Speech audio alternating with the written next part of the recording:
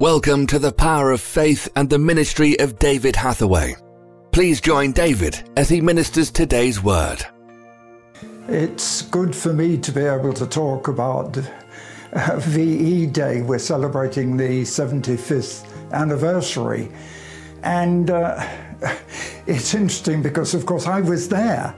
I mean, we're talking about London. You know, I was in London through the war, and I can well remember VE Day because my father said to my brother and myself, let's go up to London. I mean, we were living in Croydon, so we had to go up to the centre of London where all the activity was, in Piccadilly and down by the Palace and so on. And so it was a tremendous experience to just go up and experience it and actually be there in the crowd. But of course, it was important to me because I'd lived in London through the war, and I actually saw a lot of it because my parents' house was on a hill, and we overlooked Croydon Airport. And my bedroom at the back, I got a wonderful view. And being a boy, I spent a lot of time watching the dogfights over the airport because it was a fighter base. And as you know, the main defense ring was south of the city, and that's what I was watching. And I can remember the day when the Germans played a trick, and what had happened was the fighters had gone up to attack the bombers that had come, and then the Spitfire had a short range. They could only, at one time, I think the early Spitfires could only be 20 minutes in the air at maximum speed. So what happened was they'd gone up, they'd attacked the bombers, then gone down and landed.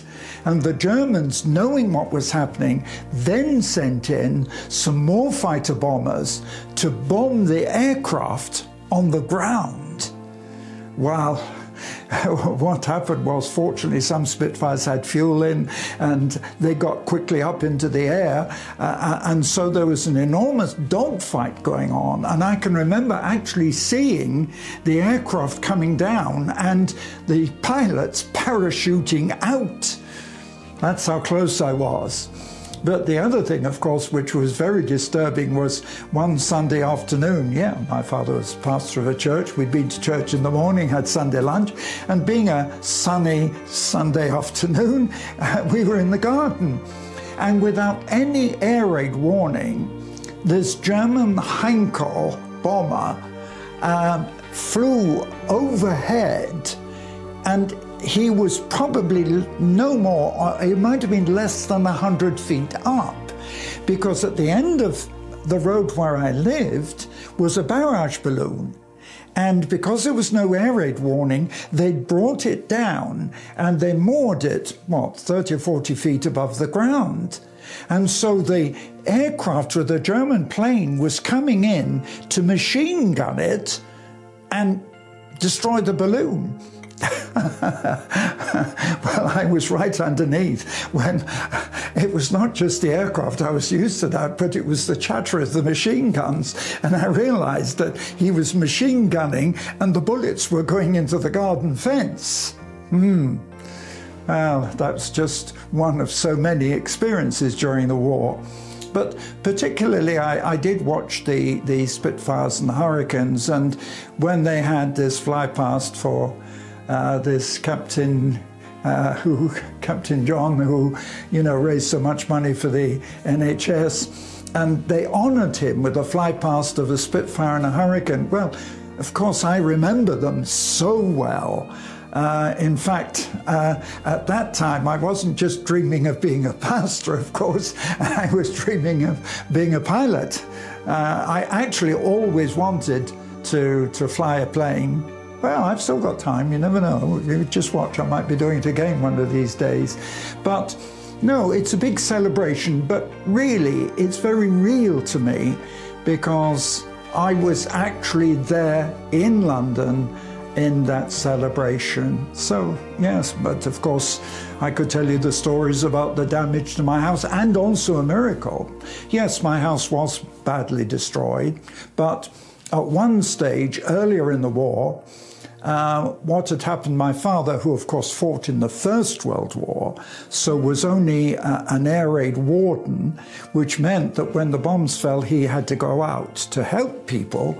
And I can well remember that particular day, of course, the sirens had gone, and there'd been an almighty crash. And it appeared that a shell, one of our unexploded anti-aircraft shells, had fallen in the garden of the house next to us. It killed the man. And my father, whose job was to go out, stood at the door, and God must have stopped him.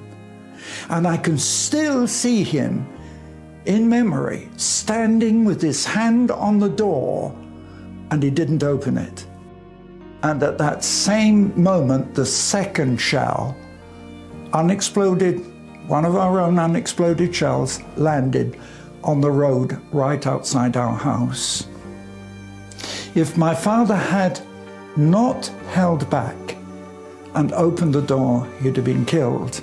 As it was, one of the other men running, of course, in the group, his legs were blown off outside our front door. The next door neighbor was killed. So you see, God did deliver us. And I thank God that although our house was very badly damaged, yet not one in my family got any injuries at all. God preserved us. And you know, that's what I want to say to you. Whatever it is, God will preserve and God will protect. I mean, look at what God's done in my life in protecting me. In prison, that horrendous journey to Jerusalem in 1961 through, I've had assassination attempts, which, at the time left me with quite serious injuries. But God has preserved me, and God is preserving me through this coronavirus as well. So look, put your trust in God. He can deliver us. He is the Lord, our deliverer. Thank you for listening to The Power of Faith broadcast with David Hathaway.